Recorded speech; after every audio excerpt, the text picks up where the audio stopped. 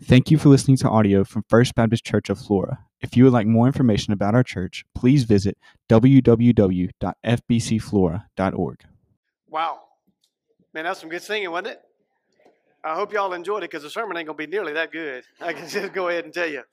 But man, it's great to be here tonight with you guys. And first time to ever preach in Flora, Mississippi. Now, I've been in Flora a bunch. I've probably seen some of y'all. I spent a lot of money right up here at Primo's, right? So a lot of my money has been going right up there to Will and them guys, buying their stuff, hunted a little bit on the Big Black, and I've eaten a ton of hamburgers over here at the Blue Rooster. I've noticed it has changed now, but I've been around this place a lot, but it's good to get to be here with you. And I love your preacher. I love John Daniels. Y'all like John Daniels? I mean, he's all right. He told me to ask y'all that, by the way. So, John, they said yes. Love John, love Vicky. And, man, John and I have known each other, John, 20-something years, 8 years, maybe 20-something. You were in Brookhaven. I was out at Fair River. We did some things back in the day, and our paths just keep crossing. There have been multiple times where I've asked John about us working together through the years, and John has always given me the same response. Hey, well, Vicky said. And so I started calling Vicky the Holy Spirit. And so from now on, when I need something, I don't call John. I just call the Holy Spirit and say, hey, Vicky, what you think? But I love these two, and, man, love being here with you tonight. Man, there's joy here. There's joy. We celebrate what we're singing. There's joy in this house. And we ought to be the most joyful people on this planet. Look, so much crazy going on out there, right? We're fighting battles, so much junk going on out there, but you have the hope of heaven living right inside of you. And so, man, it's right. Kids, can I just say something? It's right for us to be joyful. And I didn't see nobody break out and dance on a couple of them songs, but I know some of y'all wanted to. But, man, you ought to feel the freedom to just give your joy to the Lord in this place. And so, man, God's knitting our hearts together. He's going to grow us together tonight. Y'all good with that? If we just get into the Word of God and let the Word of God, by the power of the Holy Spirit, call you to something deeper. Okay, so if you have a Bible, you can open to the Gospel of Luke. Last part of chapter 3, first part of chapter 4 is where we're going to be tonight. I want to talk to you about a great invitation. Y'all ever gotten a good invitation before? Anybody ever invited you to something really, really good? Maybe somebody invited you to an exclusive event, a wedding, or to join a company, or to play Augusta National Golf Course. That's never happened to me, but maybe you've gone over and played over at Gaddis, at Ted Kendall's, three-hole course. I don't know where you play golf, but Augusta National would be like off the chart good. Maybe it's an honor to be invited into a social group, to become a partner in a firm, to be inducted into a Hall of Fame of some sort. That's awesome. Come on, kids. Y'all ever been invited to go spend a night with one of your friends? You ever been invited to spend a night with one of your friends? That's fun, isn't it? Man, I love that. Whenever your friends ask you to come spend the night, you're like, yes. Or maybe you're in college and some folks that you really like you're thinking they're that and I'm not that. And they ask me to be in their apartment or to room with them. And you're like, bam, yes, I'm talking about that. Man, it just makes you feel good. Or if somebody ever got down on a knee and offered you a ring and said, hey, I want you to be my spouse forever. What an incredible invitation. Now, you may hate you said yes to that, but for now, that was a great invitation, right? You said yes. And those are great invitations, but there's a greater invitation still that we'll talk about tonight, and it's greater still by a long shot, and it's this one. Jesus invites you to follow him. Come on, y'all with me? Greatest invitation anybody's ever given you is for Jesus to say to you, I want you to follow me. I want you to follow me. It's the invitation that he gave to Peter, James, and John, and Matthew in particular as you read through Luke's Gospel, chapters 4 and 5. Follow me. What does it mean to follow Jesus? Can we think about that exactly? What does that mean exactly? We're going to talk about that, but I want to clarify what following Jesus is not. Can I clarify that for us? Because look, we're all growing up here in the Deep South Bible Belt culture. Ricky, right? Ricky got saved here when he was 12 years old, been here. Him and his wife hadn't moved in 39 years. They're going to be married 39 years coming up. What? That is amazing. That's amazing. So we've been around church is what I'm trying to tell you. And because you've been around church, you can get confused about what following Jesus is and what it's not. Following Jesus isn't believing in God. Okay, believing in God ain't following Jesus. The Bible says in James 2:19, the demons believe in God and tremble. Okay, just because you believe in God, that ain't it. Following Jesus is not going to church. Come on. I'm reading through Luke's gospel, and listen, it's amazing how many demon-possessed people were in church at the synagogue. Don't point at them right now, but y'all know what I'm talking about, man. You wondered, it happens. People oppressed spiritually are in church. Going to church is not following Jesus. Going to church doesn't make you a Christian any more than going to the library makes you a scholar, or sleeping in the garage turns you into a car. It doesn't happen that way.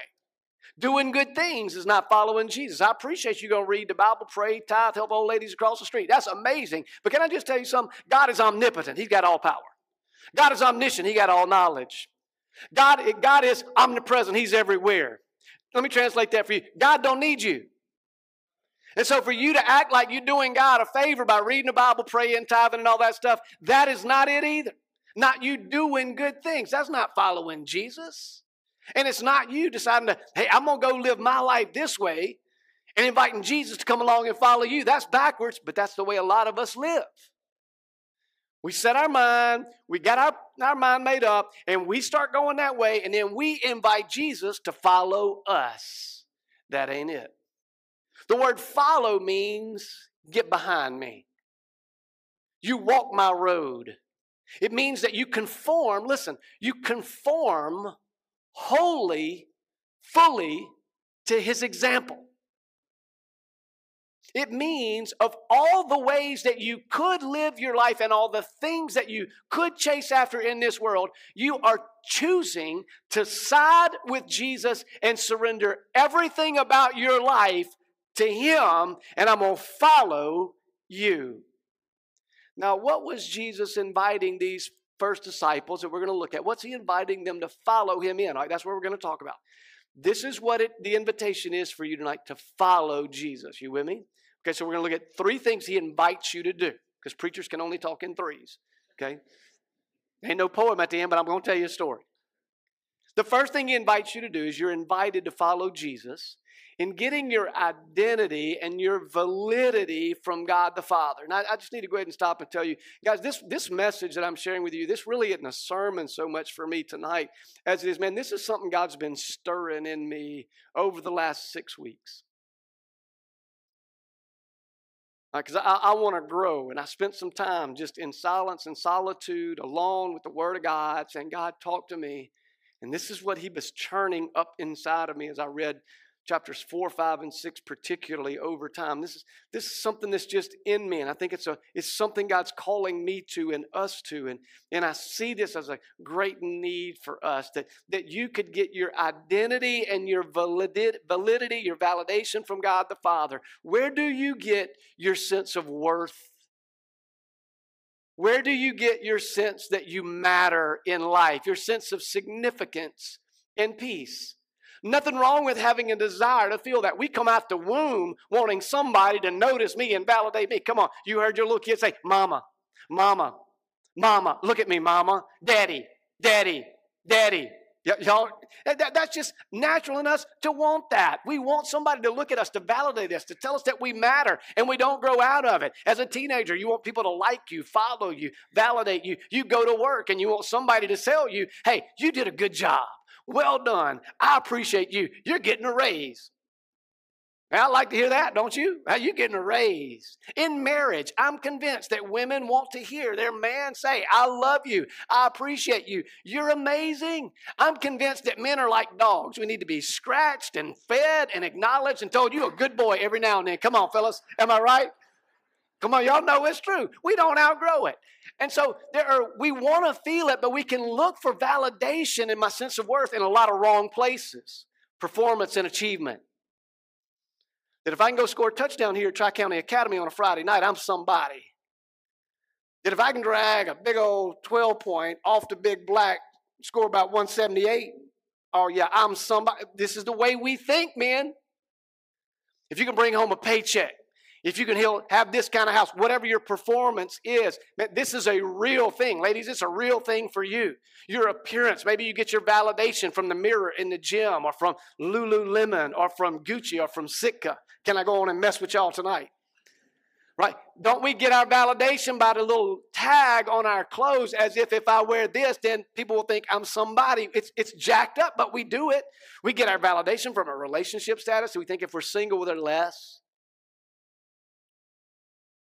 relationship status, how well your kids are doing, education, job title, wealth, social status, number of followers on social media, size of your platform. Another way that we sometimes have to battle about our validation and our identity is our past mistakes. Come on, you can wear a label that ain't you. But you can feel scarred and marked because of what happened in your past, what you did, what somebody did to you. I think Jesus, kind of on a low-key way, had to deal with this because every time people got mad at Jesus, they would throw his past up in his face. Well, at least we know who our daddy is. Okay, so Jesus had to get over that stuff. Now, look at what it says in Luke's Gospel, chapter 3, verse 21. Jesus gets his identity and validation from the Father. Now, when all the people were baptized, Jesus was also baptized, and while he was praying, heaven was opened, and the Holy Spirit descended upon him in bodily form like a dove, and a voice came down out of heaven, and watch this. God the Father says to Jesus, "You are my beloved Son. In you I am well pleased." God the Father thunders from heaven. Jesus, this is who you are. In that moment, Jesus is receiving acceptance from God the Father. When did Jesus know he was God's son? Y'all ever thought about that? Some guys asked me that recently. When did Jesus know he was God's son? And honestly, I don't know. I mean, can I just be honest with you? I got a PhD in Greek New Testament, and I don't know.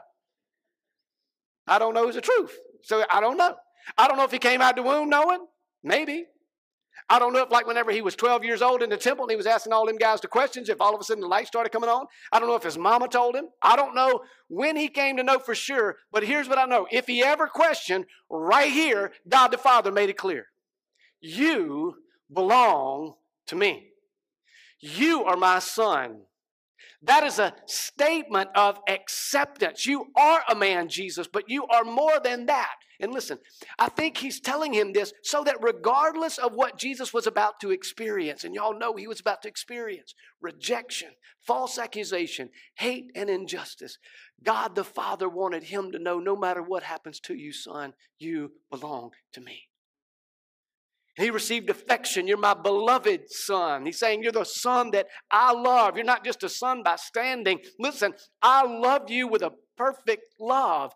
Jesus could love people because Jesus was loved. Can I say this to you? You'll never be able to give what you haven't yet received. You'll never be able to give what you haven't received. The reason Jesus could love so powerfully is because he was loved so powerfully. And Jesus in this moment is receiving approval. The Father is saying to you, I'm well pleased in you. It's interesting when you look at that word well pleased in the Greek New Testament because it's our word enjoy. I enjoy you, dude. I like you. I want to hang with you. That's what he's saying.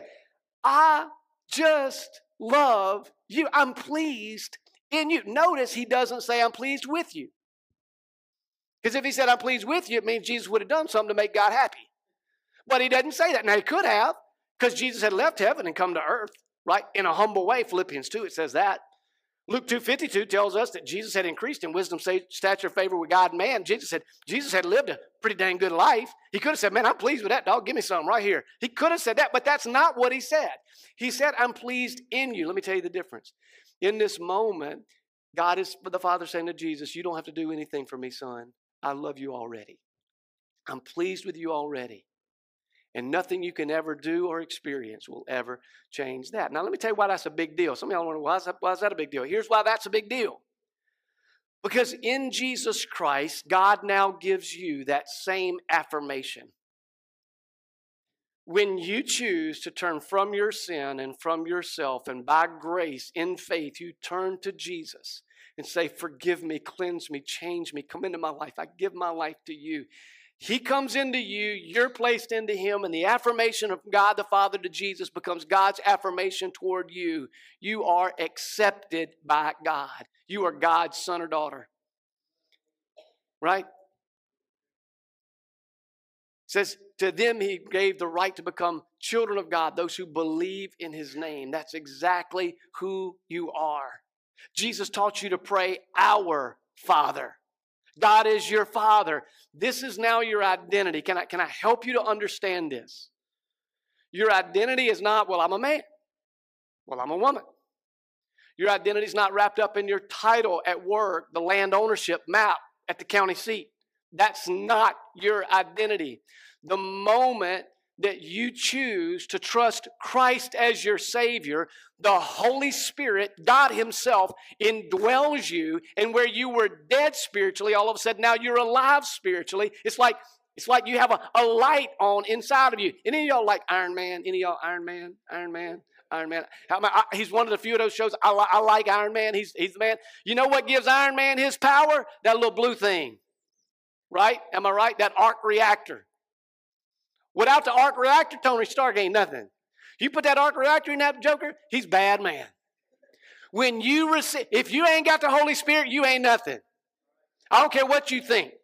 But you put the Holy Spirit inside of you, you got to start seeing yourself. Now, you have a supernatural identity and power that God is releasing to you.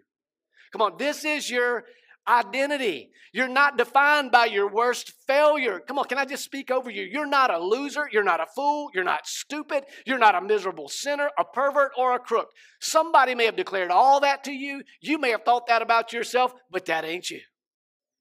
And you're not your best moment either, your greatest achievement, your most wonderful success, your bright, powerful, popular. That ain't it either. What Jesus says is you are God's child, a spiritual son or daughter of God, and you are accepted. All right, that's it. You belong, you're in, and you're loved. Man, God loves you. Any of y'all like me? Sometimes I think God don't like me. I just do some of the stupidest stuff. I say some of the dumbest things. You know what I'm saying? I just think, oh, God, He must hate my guts right now. God must think I'm such a loser. And maybe you think that God's that way with you. You think He's mad, He's disappointed, He's frustrated, He's put out. And it's not true. God loves you like crazy. He loves you with a perfect love. God can't love you more than He loves you right now. He can't love you less than He loves you right now. It is a perfect love. The first song you learned to sing when you came to church at First Baptist Flora, when you was a little old bitty tapper, what did you learn to sing? Jesus loves who? We didn't sing Jesus loves y'all. I learned to sing Jesus loves me. First Bible verse we learn is, for God so loved the world. I'm in this world. Right? God loves you. And listen, the older you get, the more seasoned you get in this journey. All right, watch this. It's the love of God that changes your life. It ain't the rules of God. It's the love of God that will keep you in the place you need to be. It's the love of God that will empower you. It's not trying to be a good guy. That ain't it. That will not keep you from giving into temptation. But the love of God, now that's a totally different thing. That love of God for you is a perfect love. Can't get more, can't get less. Can't do anything to lose it. It is unconditional. Romans 8 says nothing can separate you from God's love. And you're approved. God's pleased in you. You don't have to perform to please God. And can I say to some of you out there who are like me, you think, man, I was raised thinking, man, if I achieve, if I can throw a fastball or a curveball and strike people out, man, I'm somebody. Raised thinking if I achieve, if I accomplish, if I win, I'm somebody. Can I just tell you, we got to get past that. God ain't that kind of daddy. And I had a great daddy. But I'm just saying the world affirms people who do things, but your Father says to you, He is pleased. He likes you. He's pleased in you. Y'all got kids or grandkids bring y'all art when they were little? Y'all got kids or grandkids, they bring you some art they drew, like 3 or 4 years old, bring you some art. You look at the picture, you don't even know what it is. Right?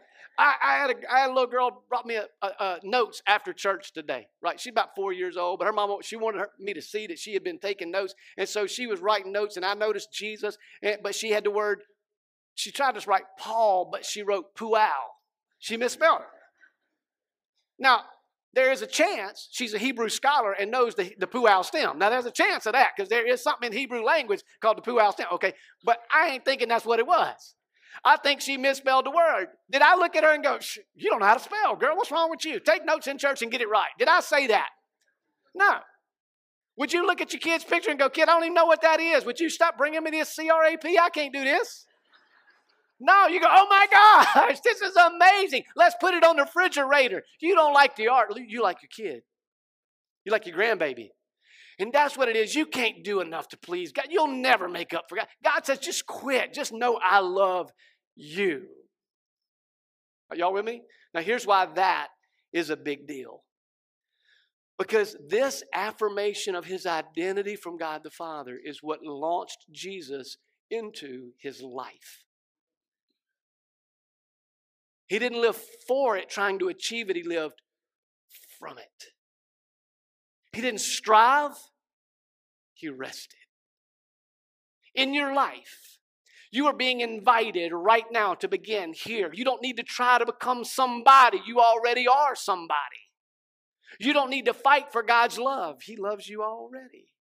You don't have to perform and hope God approves of you. He approves of you already. And I pray that tonight it could free some of you just to receive what God says about you so that you don't have to feel like you win or lose, live or die by what the world says about you, or the people in your present condition or your past say about you.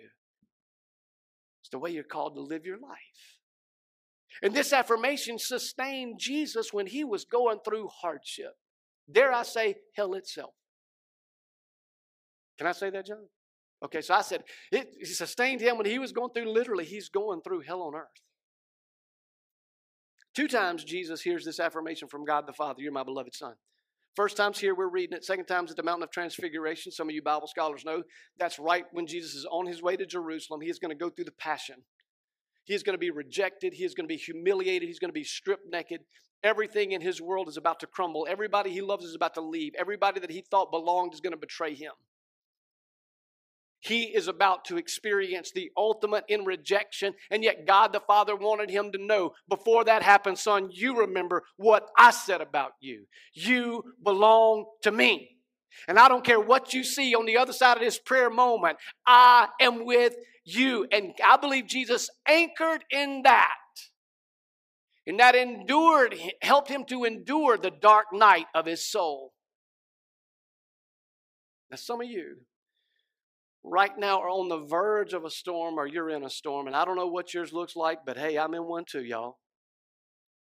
And in the middle of that, the accusations from the enemy begin to fly at you and about you and even about God. The enemy will tell you God has forgotten you. God don't care about you.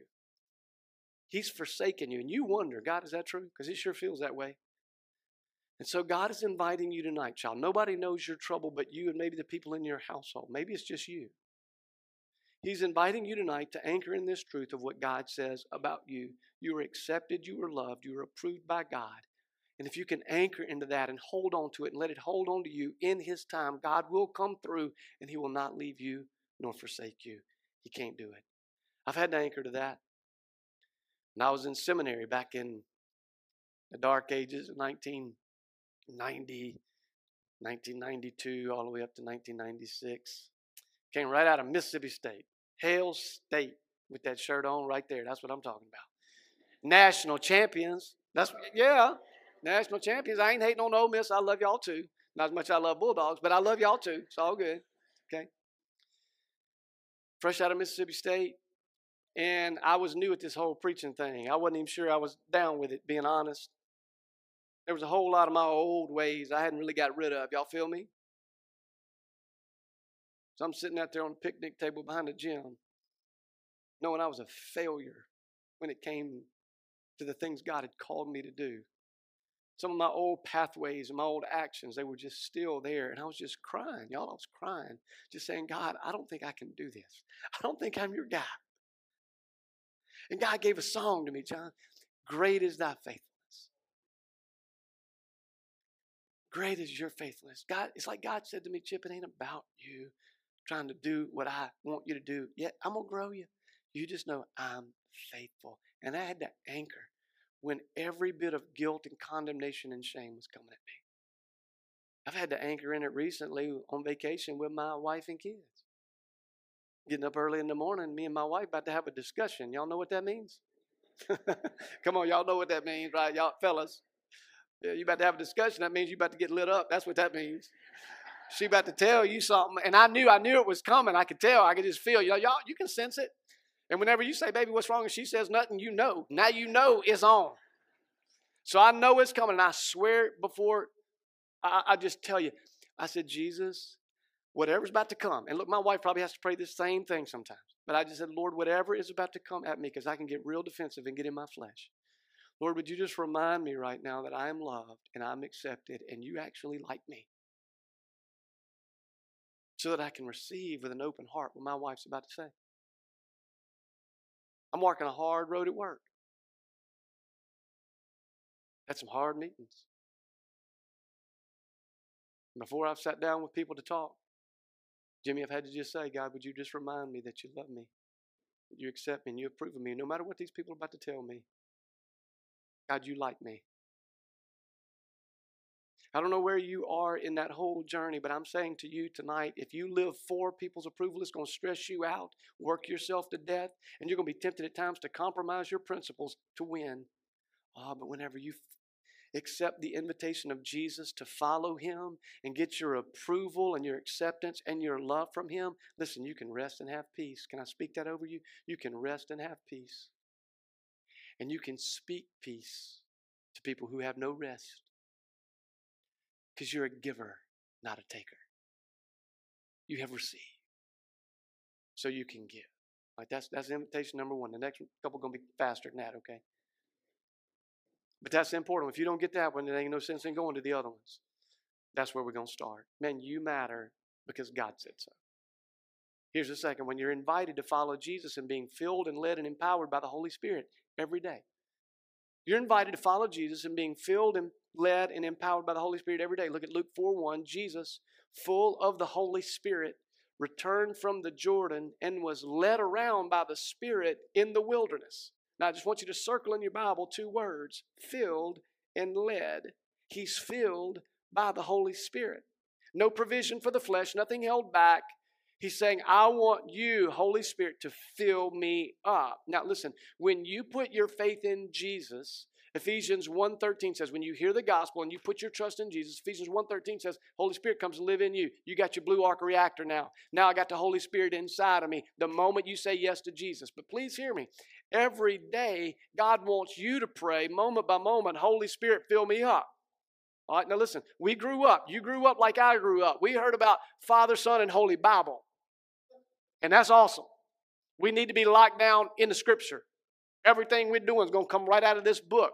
But please hear me, the third part of the Godhead is the God, the Holy Spirit. And the Holy Spirit has a name, it's God. And God wants you to be full of the Holy Spirit every single day. If you've never prayed, Holy Spirit, fill me, don't let the Pentecostals lie to you and act like you ain't had it, because the Holy Spirit's in you. You pray, Holy Spirit, fill me up. Baptize me. Holy Spirit, fill me up. You can pray that. That's a good prayer. You ought to pray it every day. Don't live by your flesh, live by the Spirit. Jesus lived that way. And he's led by the Spirit. Follow the Spirit's leading. Y'all played Simon Says, follow the leader. Same thing. Jesus learned to do what he saw the Father do, say what he heard the Father say. Now, the Bible says in Romans 8:14, write it down, you can look it up later, it says this, for all who are being led by the Spirit of God, those are the sons of God.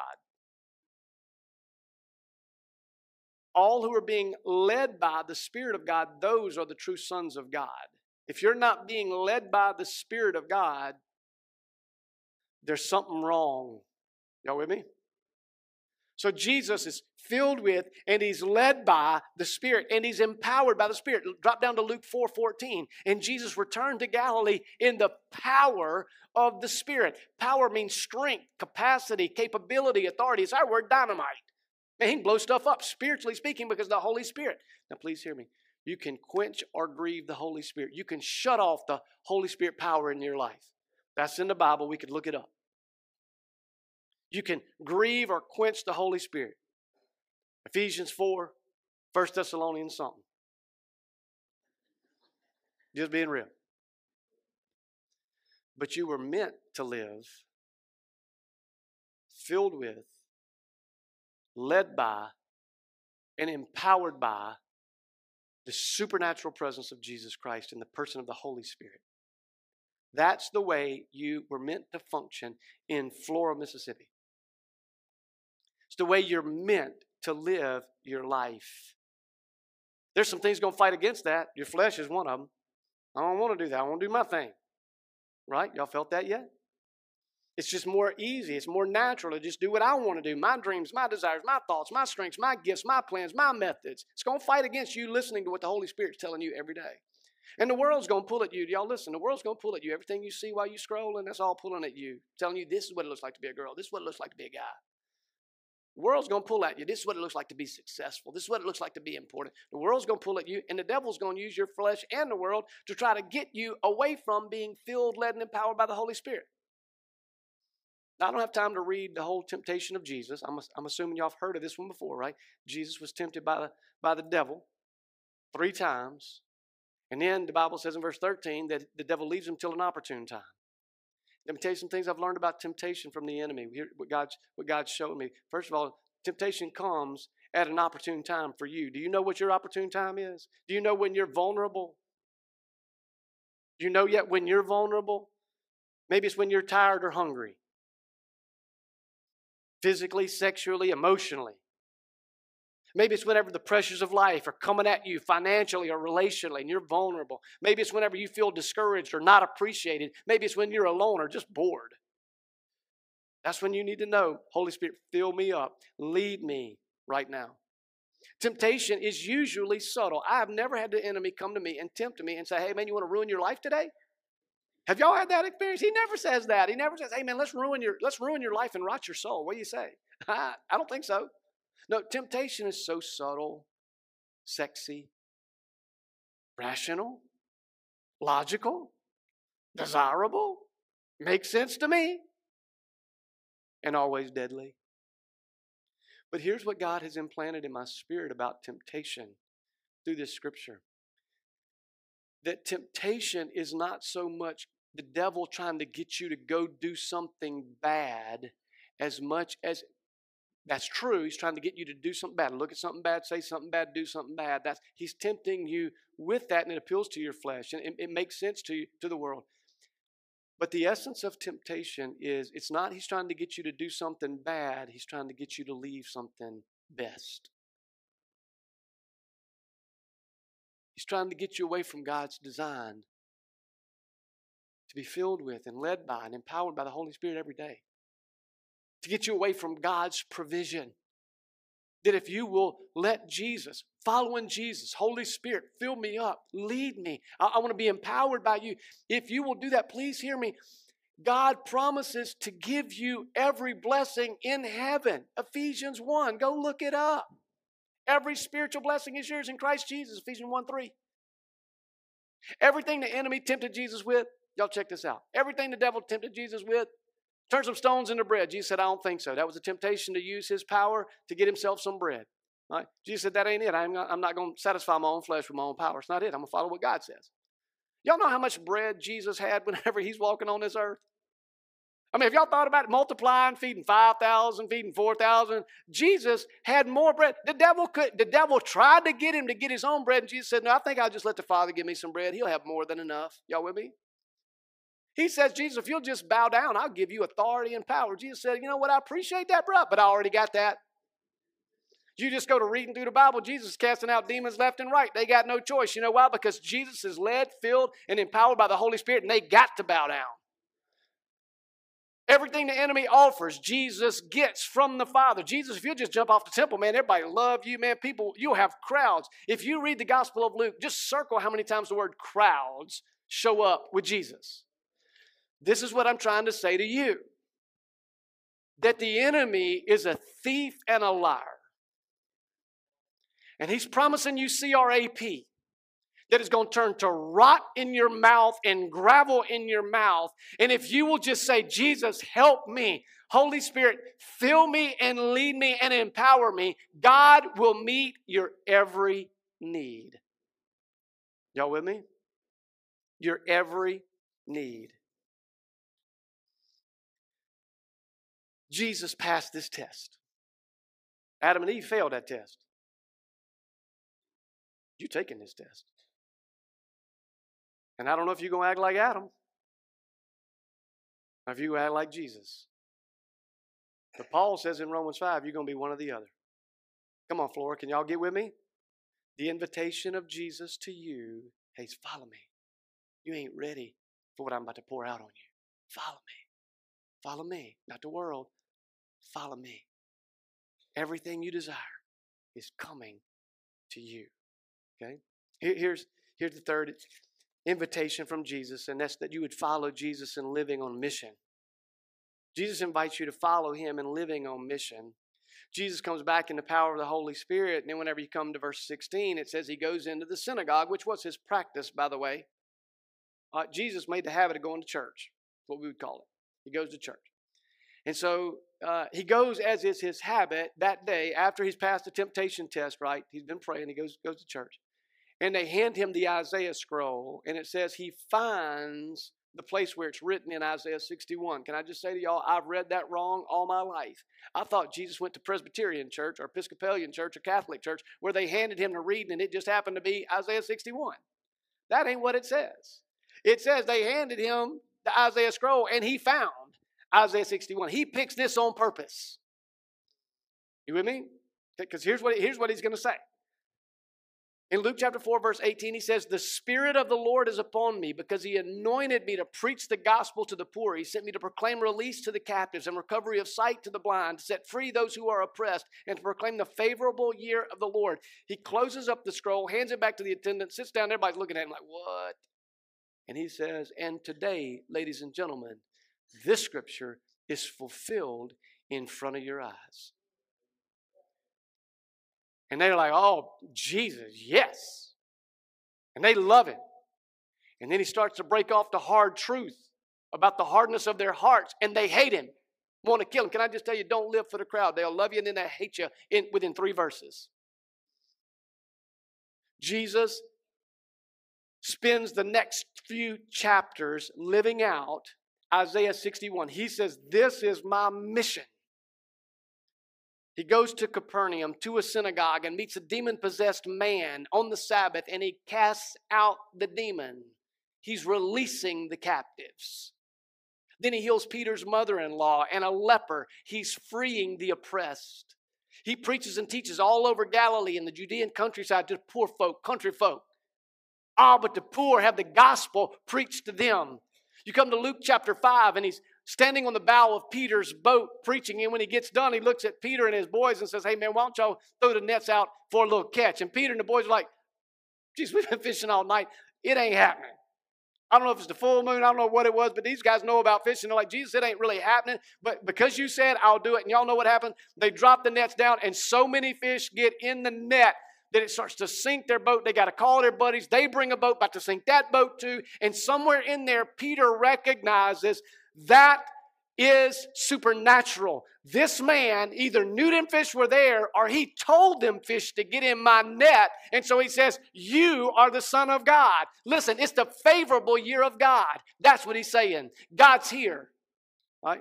Now, I'm throwing a little bit of a fit on that, but the point is Jesus is living on mission. Out of his identity, walking in the Spirit, and he knows he ain't here to make a living, raise a few good kids who don't get in jail, retire, play golf every day, hunt and fish much as you want to, and then die and go to heaven one day. That ain't it, Flora. That ain't it. That ain't why you're here. You were put on this planet to make a difference in the lives of the people that you go to school with, work with, and live beside. That's why God keeps leaving you on this planet. He's got a mission for you to live. Follow me is an invitation to walk with him, learn from him, and then do what he did. Not go to church, not do good things, not just believe in God or invite him to go along with you on your thing, but you live your life on mission. Come on, anybody with me? I can't do nothing but pray. That's enough, girlfriend. You go to war. You go to war on your knees. And you bring the kingdom of God in Flora, Mississippi, in Madison, Mississippi, or if you work in Clinton or Jackson or wherever you go, you take the kingdom of God that is over us and by faith has come to now live inside of us, and you let it come through you every single day. Because there's a whole bunch of people hurting out there. They need to know the love and forgiveness and grace and life and hope and joy and power that can come through Jesus Christ. But you got to have your eyes open and start living on mission. I was in Wyoming this summer. really reading all that, quite honestly. I mean, everything I just unpacked, y'all, I was reading that. Had flown into Jackson Hole, Wyoming on a Tuesday evening, got there late, got me some groceries, went to bed. Next morning, got up reading my Bible, reading this, decided I'd go get a shower, but tried to turn the shower on, shower wouldn't come on. I'm like, where'd they go? They told me that the people told me, hey, man, we had some trouble with the washing machine, and so I mean, you may not want to be able to wash clothes, whatever. So I just assumed that when they turned the water off, they must not have turned it back on, so the shower's not coming on. I might turn the handle to the left, turn it to the right, push it, pull it a little bit. Didn't want to break anything, y'all know. But I'm trying to turn it, and it ain't coming on. So I called maintenance, and they said they'd send somebody over. And I went back on the couch, and me and Jesus talking about, man, following him. Jesus filling me up with, man, my identity and my calling to be filled, led, and empowered by the Holy Spirit on mission. Man, I'm feeling it, okay? About lunchtime, there's a knock on the door.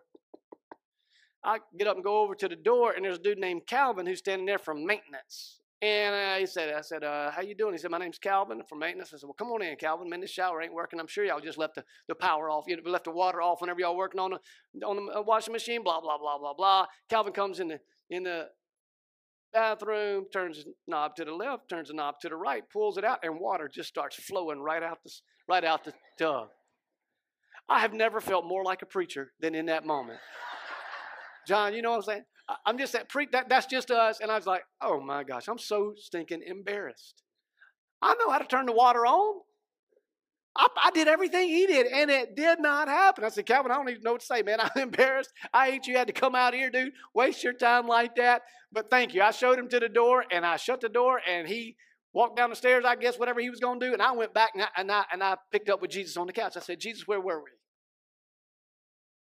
And it's like Jesus said to me, what was that? I was like, Jesus, that was a dude come to fix the shower. And he goes, no, what was that? Were you even aware of what was going on right there? And it began to, listen, I don't know if God talks to y'all, but I have this spirit conversation with the Lord, and I'm beginning to realize, man, I had left Jesus on the couch while I went and did my life. And I remember looking at Calvin when he came in the door, and he was kind of frumped over and looked like he hadn't shaved in a while. And God spoke to me and said, Chip, what if this wasn't about your shower? What if that was about Calvin? And I was like, God, forgive me. It's been 3 or 4 minutes, me and God talking about this. And so I'm like, man, I'm finna jump up and go catch him before he gets out of the parking lot. So I get up, run to the door, open it up. I'm fixing to yell at Calvin. I open up the door. He's standing there. I'm like, Calvin, what are you doing, man? You're right here. He's standing there. I said, Calvin, this is going to sound crazy, dude, but are you burdened by anything? And he said, it's the worst day of my life. My girlfriend quit me, falsely accused me. I've been in jail, been overworked, underpaid. But I'm at my end. I said, Calvin, this is going to sound really, really crazy, but I've been in here reading the Bible. And I've been reading about Isaiah 61 and Luke 4, where Jesus talked about coming to help people and to let them know that he loves them. Calvin, do you believe in God? Giving up on God. I said, Calvin, what if God hadn't given up on you? Calvin, what if you didn't come to fix that shower? Calvin, I think God brought you here so that he could tell you he's heard you and he sees you and he loves you and he's not done with you. I said, Calvin, do you believe in Jesus? Yes, I believe in Jesus. Jesus needs to give me a girlfriend. That's what he said. They want 20. That's what he said. They want $20 online just to talk. Oh, okay, Calvin. Well, whoo. I don't believe I'd have told that. But since you did, Calvin, what you need, Calvin, is not a girl, because there's no girl on this planet can fill what's missing in your life, Calvin. So, Calvin, you ever had a relationship with Jesus? He said, no, but I'd like to. I said, Calvin, can I read Isaiah 61 to you? We're standing out there on the porch. He said, yeah. I said, dude, I'll pay you. If you got to go do another job, I'll pay you to listen to me read the Bible right now. He said, no, I'm good. I read to him Isaiah 61, where it talks about God coming to set the captive free. Preach good news to poor folk. To release those who are oppressed. To proclaim the favorable year of the Lord. To exchange garments of mourning and give you garments of praising. To turn ashes into beauty. And I got through reading it, and he said, man, I've never finished first. I've always finished last. I said, well, Calvin, God's about to change that. said, Calvin, do you want to trust Jesus to forgive you of your sins and come into your life? He said, yes, I do. And standing right there on that front porch, Calvin went from death to life, from giving up to going on, from hopeless to having hope. Prayed for him, exchanged some information. He went on his way, and I shut the door, and I just said, God, thank you. Thank you. Thank you. I don't ever want to leave you on the couch again. And that, Flora, is really what I think I came to tell you tonight. Is that Jesus doesn't really want you to leave him in this building anymore. To have your quiet time in the morning and then shut your Sunday school lesson and then go live your life your way. There's a lot of Calvins out there who need you. You're going to school with them. You're working beside them. And God wants you to begin to live your life on mission. Are you with me? So let's kind of wrap up our time. Can we pray? Let's just pray across the room right now. You may have gotten some great invitations in your lifetime, but here is the invitation of God to you today. Don't leave me in the church. Follow me. Come on, can you hear the Spirit of God saying to you, follow me? It's not church, this is life.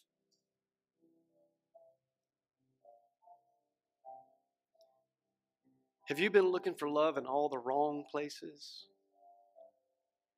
Friends, achievement, accomplishment. Losing your mind. Hurting people you love, trying to get somebody to validate you. Would you just stop right now and say, Jesus, I receive that you love me, and I turn from myself and I turn to you. Forgive me. God, I receive your love right now in this moment. Would you fire your spouse? He can't complete you, girl. Only Jesus can do that. Quit demanding it. She can't complete you, dude. Only Jesus can do that. Fire her in your mind right now. Just say, God, she can't do it. He can't do it. God, you love me. You accept me. You approve of me. Let me rest in that.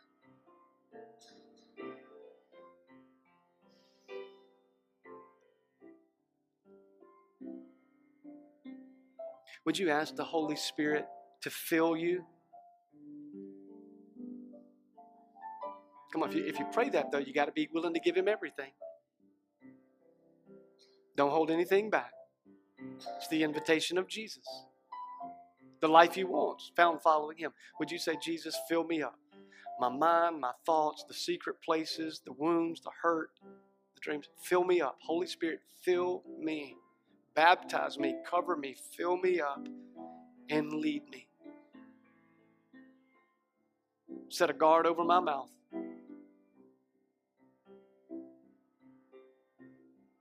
Direct my steps. Empower us, God, to do what we cannot do on our own. Power to stay, the power to love, the power to forgive, the power to have strength, Lord, in the face of temptation, trusting in you. Father, Holy Spirit, would you empower us right now? And would you ask the Holy Spirit to help you to live your life on mission? Maybe your mission has a name. I didn't know Calvin until I met him. Maybe you already know who yours is.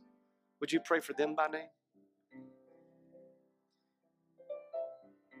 Would you ask the Lord to give you spiritual eyes to see people like he sees them, to share his love wherever you go?